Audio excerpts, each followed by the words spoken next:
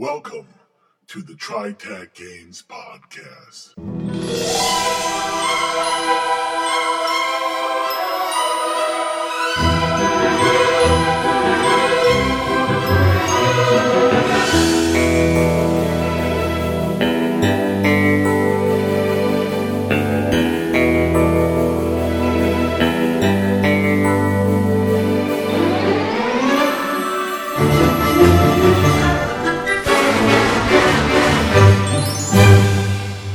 Now, your hosts. This is Bruce.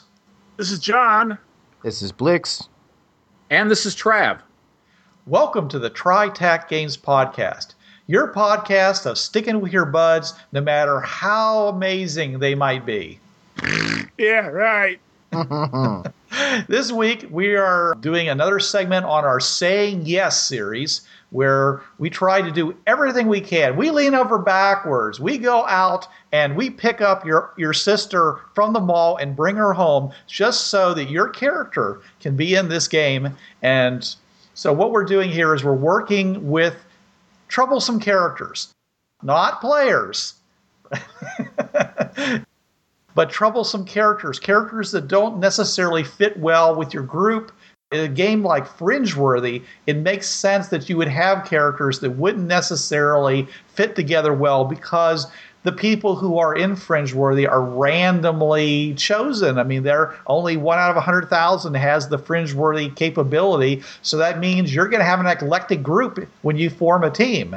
Now, sure, they're going to try to do a little bit of typecasting, whatever, try to fit people together so you don't have the Black Power guy with the Ku Klux Klanner, but there's still lots of other things that could really cause friction in a team. So we wanted to present some really extreme characters and talk about how these characters could be managed so that they could still work together in a team. From the stuff that I've seen posted already on our TriTac Games site, we've got some really strange, extreme characters. Probably not all of them would be in the same team, but we're going to talk about it as if they are. And we are going to primarily be talking about Fringeworthy because of that eclectic aspect. But really, working with difficult or extreme characters is something you're going to run into any game that you play. The same concepts that work here will really work at any game. So we're really hoping to give you something that you can bring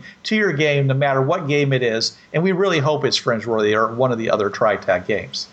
All right, well, moving on. So let's go to yours then, Trav. Okay.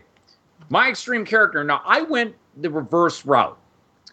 Most of us, in one way or another, were probably geeks in high school and were picked on by the jocks. I decided to be the devil's advocate with this character. Daniel Duke Randall, former high school jock, triple letter man, went into the Army Special Forces and then to his local police SWAT team. Was found Fringeworthy and assigned to an IDET specializing in alien tech. The kicker is that Duke hates, in caps, tech geeks. He hates them. Geeks, nerds, he despises them. He was an athlete and always picked on and harassed the geeks when he was young. He only needed smart people when he had to do schoolwork. Otherwise, he had nothing but contempt for them. Now that he's in an IDET that is full of tech geeks, he has to suck it up and actually deal with them. He is the security officer, and since General Barodin and his underlings assigned Duke to this team, and Duke is a military man himself, he has to accept the assignment. He doesn't have to like it, though. Duke is the protection for a group of technicians, engineers, and scientists charged with accumulating new technologies for UNITA. Now, this man probably, most likely, he was laughed at and picked on because he was a big, dumb jock. And the tech geeks all just were like, you big gorilla and all this. So even when he was young, the smart kids always picked on him. So he learned to despise people smarter than him. So he decided to go the route. He played to his strengths. He got into sports. He was into martial arts. He was physical. And he was good at it. And in the meantime, he harbored a hatred for people who were smarter than him. I mean, he wasn't dumb. He wasn't like the... No, it's just he was not of the tech geek and the science lab geeks level. He's Biff Tannen. He's Biff Tannen. Tannen wasn't all that bright. I mean, make Yeah. like a tree and get out of here. He'd say stupid stuff like that. No, Duke, in order for him to be in the military special forces and then a cop on Yeah. a team, he had to have some modicum of brains. But he was nowhere near the level that the tech geeks in school, with the chemistry sets and the computer nerds and all that, he was nowhere near that level. He knew it. And he's from an entirely different culture. The athletic culture is nothing like the tech culture. Yes. Jocks and those of you who went, most of our listeners are of, I would venture to say most of our listeners are American or Canadian. So of the whole jock and geek schism in the cliches in our high schools. This guy was the archetypical jock. Mm-hmm. The reason why he is extreme in this sense is because he got put in an IDET team of all tech geeks. Because in Fringeworthy, you're dealing with technology. You're dealing with the very basis of traveling the Fringe paths is alien high technology. You go to Hatsumi Base. That portal is right there. And you have, he walked into that base and he saw nothing but tech geeks. And he's like, are you frelling serious?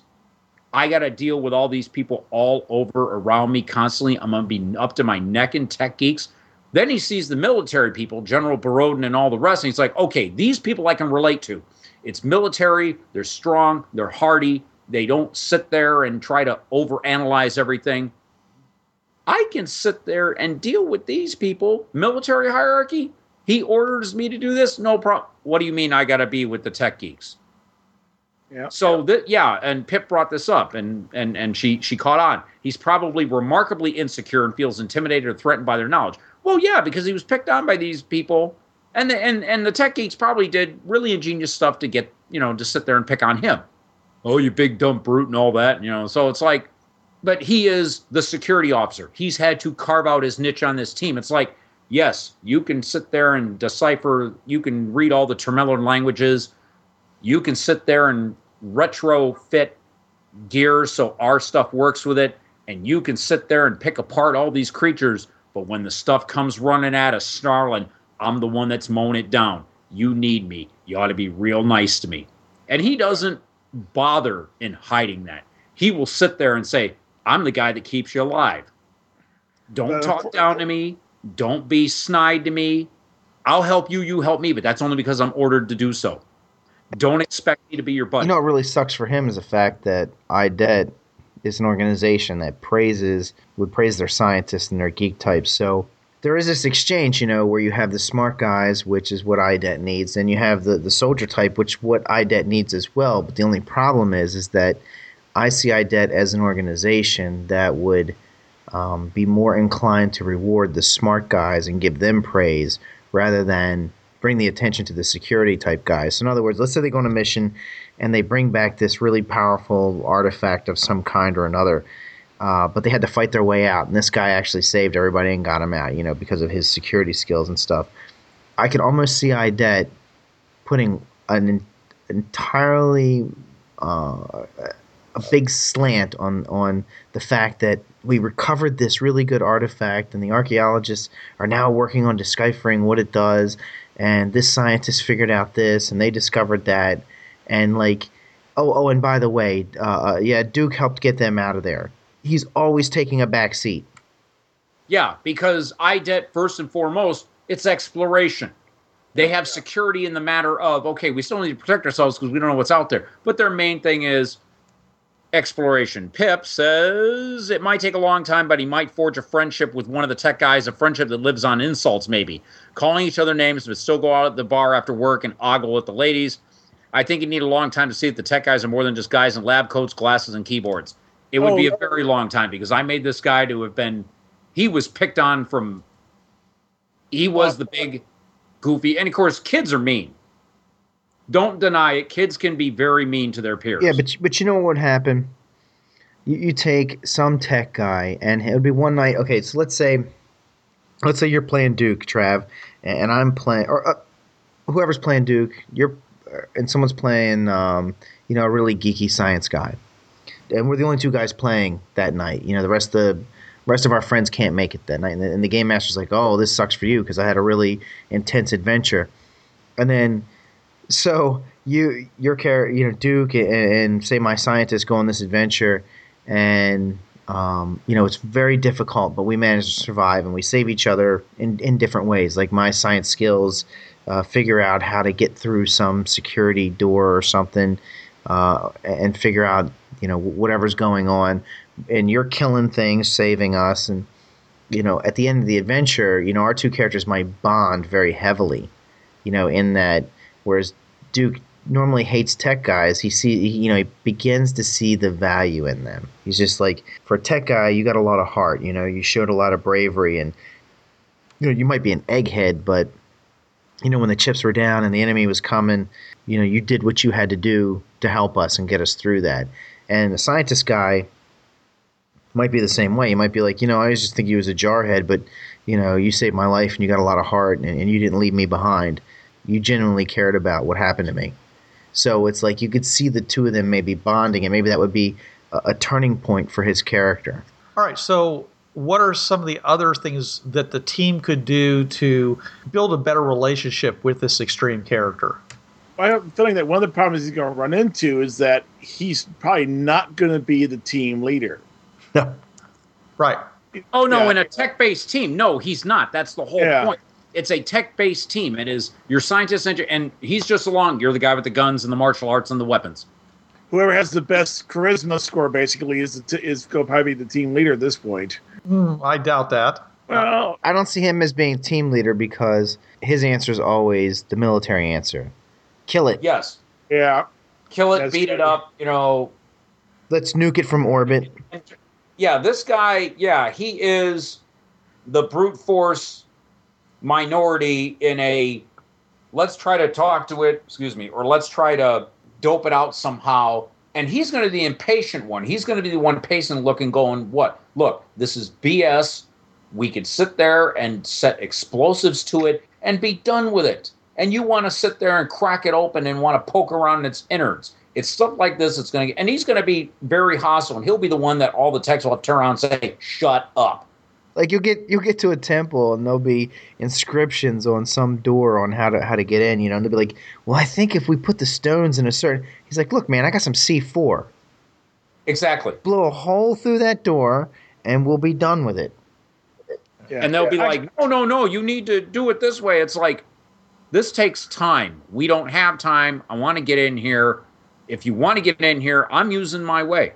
See, I don't see this at all. I see this completely the opposite. Because I've been around tech guys, all right? And they are, the most myopic, overly excited group I've usually been around. So you get to a world, the first thing the tech guys want to do is just scatter and start looking up things and doing their thing. He's going to be the one who says, no. First, we establish a perimeter. I go out and check to make sure it's safe. Then you guys get to go out there and do your thing. And so they're going to have to respect his role in the team if they want to integrate with him. Yeah, I was just thinking when you were talking about the friendship, I was reminded the relationship between Quint and Hooper from Jaws. The rusty old fisherman who's hunted sharks before versus the guy who's the biologist, ichthyologist out there, and it turns out both of them were just as badass. So, the person he might make friends with is a guy who, he's a scientist, he's a tech geek. He's the guy who climbs mountains in his spare time. So there's some matter of physicality to the science. Yeah. He's going to bond with him, and even then, it's going that this guy's been picked on so much. The scientist will still, the fact that this rock climber, this geologist, is also a rock climber, on extreme walls and all this, and he's climbed El Capitan and all this. The fact that he's a scientist is still going to color this. It's going to prejudice him. Mm-hmm. It's not going to be a heartfelt friendship. It's going to be, okay, I can relate to this guy, but he's still a geek. At least he gets out there and, he's got some scars on his hands and some calluses to prove that he's not spending all day in a lab. Quint is quite possibly the best character ever. I love Quint. But he's an extreme character. Mm-hmm. And he could be this character. I mean, in a lot of ways. Yeah. If you want to show respect for this guy so that he feels that he's being respected by the team, one of the ways you can do that is by using his rank. He's earned that rank.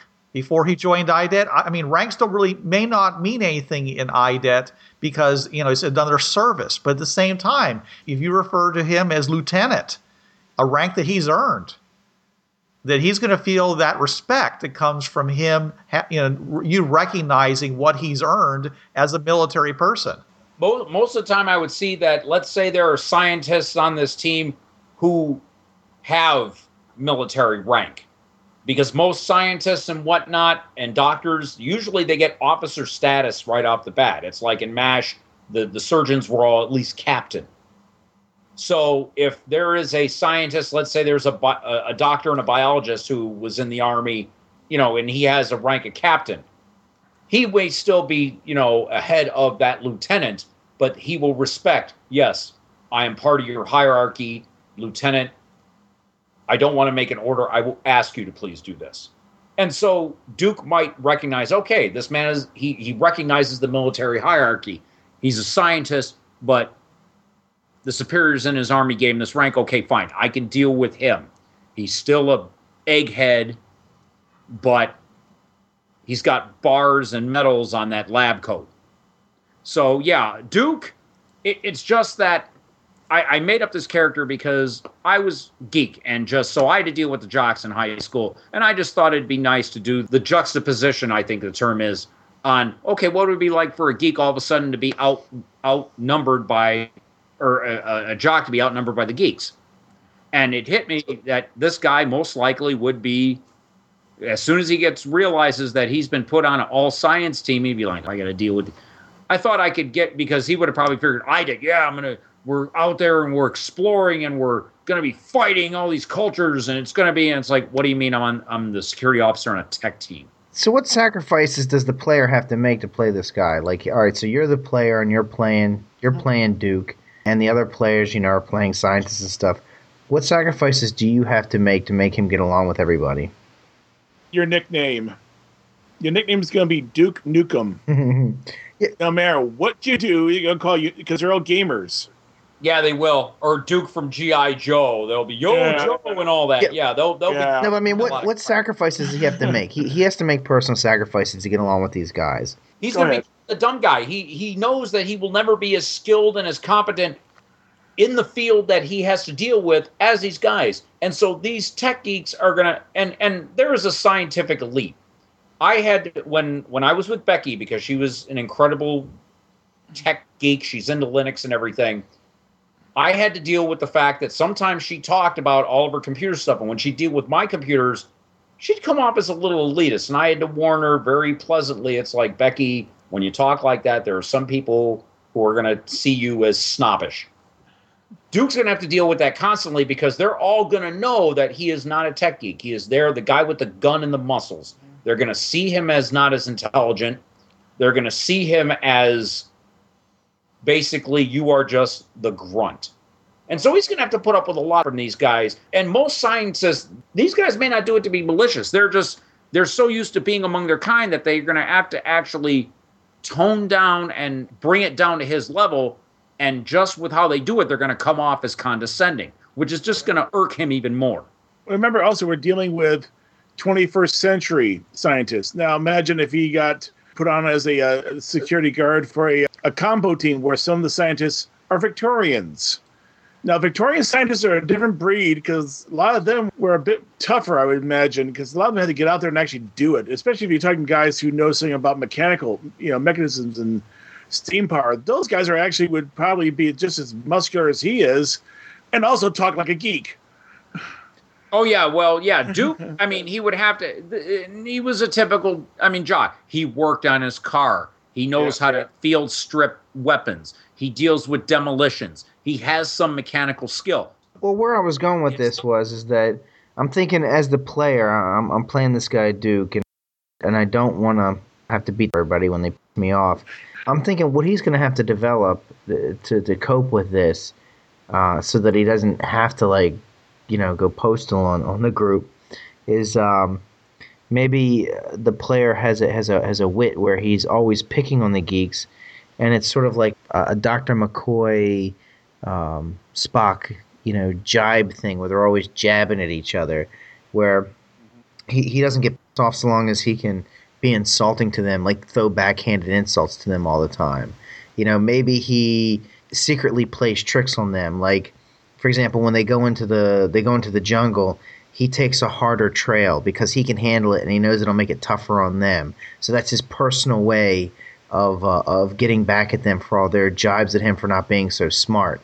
He creates situations where he makes it tough on them. Like maybe he'll secretly sneak a brick in one of their backpacks. Oh yeah, load backpack so they have trouble getting. Oh man, I can't carry this backpack. This is horrible. And of course, he's sitting there going, even if it was, he'd be thinking, well, even if that brick was in there, you still can't carry the backpack because right. But I'm just saying, maybe that's his stuff like that. That's how he deals with this. Well, because he knows if he does anything overt, he's going to get reported. Right. Yeah. But I'm just saying that's how he deals with things. In other words, he's like he can take all their jibes and stuff because he's always pranking them as well. He's getting his way in on them. So that he can deal with it. If you know your tropes, there will be that's one situation where they're investigating a say it's a melon installation of some sort, and they're all scattered again. He's sitting there, and he leans back, and all of a sudden the doors open behind him, and now he's faced with the master control, and it's asking him questions. He's going, "Oh, this is not my specialty." Guys, yeah. There's really no reason why he has to be the only tough guy on the team. He could be paired with another military type, even a Tazeel, so that he has somebody else on the team to feel a sense of camaraderie with from shared values. O'Neill and Teal'c. Right. O'Neill, we gave Daniel crap all the time. Constantly, it lessened up but even in the first episode when he comes back and hey Daniel and bumps him with his shoulder and Daniel's got this look like God, O'Neill hasn't changed. He met Tazeel and he had a common bond. They were both trained soldiers, warriors, fighters. Him and Tazeel were tight all throughout the series. Or Teal'c, I'm sorry. Okay. But you saw how he regarded both Carter and Daniel because they were both science people. One was an archaeologist, the other one was an astrophysicist. And he was like, yeah, whatever, fine. You guys, I'll take your word for it. You're not lying to me, but I don't understand a word you said. And he'd sit there and make little jokes about stuff. But Teal'c, he could talk to because they're both warriors. They both knew tactics, strategy, weapons, combat. His ally in this can't be another extreme character. He has to be the extreme character in this. Oh, yeah, he is. I mean, maybe somebody else who's science-based, but also a bit of a jock, but not a jock like he's a jock. I'd have to say, yeah, the geologist who's also a rock climber would be a good... Or if you want another military person, it could be a guy who did his 4 years and got out, and he was a computer technician. So he's military, but he was military in the specialties area. But it doesn't have to be that because he's security. Okay, therefore, he can't be awake 24/7. It makes sense to have somebody for him to switch off with. Yeah, it would have to be probably the other military guy who, okay, I've handled a gun, but, I mean, the computer guy would be like, okay, I've handled a gun, I've had basic firearms training, but I'm the secondary guy. If there's something awake and it's coming after us, I'm waking Duke up. I will fire my gun with him, but I'm waking him up because I want to make sure And he would. You would have to have someone who's had some type of non-geek training in them. This guy to relate to. Your medical person could be an army medic or a yeah. She may just want to eat flesh in the when she has a chance. Right there you go. Right, you can put these two in a party together. Yeah, the two of them could practice jiu-jitsu together, sure. Yeah. Because she's tough, man. She'll kick your butt, but she's not as tough as Duke. Oh, no. But yeah, that was the main thing that I made him with was the fact that he had been picked on constantly, and now the one thing that he despises most, he has the attitude, if all techniques were to go off the face of the earth, I wouldn't shed a tear. And now I'm surrounded by them. Yeah, I'm fringe-worthy. I've got money. I've got fame. Doesn't do me any good because I'm literally in a job that I don't like. Yeah. And I'm ordered to do it because it's a military organization that's, my superior now, General Borodin, told me I had to be here. I'm doing this, but I ain't liking it. Yeah. And he would have to find some common ground with these guys in order to survive. Because if not, after a while, the hostility would come out, and he would start getting nasty and short with them. And the geeks would probably be like, you know what? You need us to survive. We need you to survive. It's not going to do us any good to be hostile toward each other, especially when we got Mellor breathing down our throats. Yeah. And this guy, you're going to have, Duke would have to find some other person with some military or some outward going background, or otherwise, he'd just be hating him for the rest of the time he'd be with him. Yeah, like I said, a guy who used to be military, was a specialist in the military or something like that, who's got some training and some military training, but, he basically was the guy who repaired the computers. Just to have someone to complain to would be enough. It's like, God, I don't know how you can deal with these guys. Come on, you were in the Corps, man. Come on. All right. I think Duke has been picked apart enough. This is Bruce Sheffer saying there are a million worlds out there, so go explore them. This is John Ryer saying keep your powder dry and keep those cards and letters coming in. This is Blix. Don't hate the game, hate the players. And this is Trav. There's a reason why it's called gaming. It's for having fun. This is Amber. It's all fun and games until the DM rolls a 1. Yo, brothers, this was the TriTech Games Podcast. You know the drill. It's protected under the Creative Commons License 3.0. No commercial reproduction, no derivatives, and sucker, you best attribute this to the folks at TriTech Games. And if you don't, we'll be after your sorry butts, 'cause we're some bad mothers.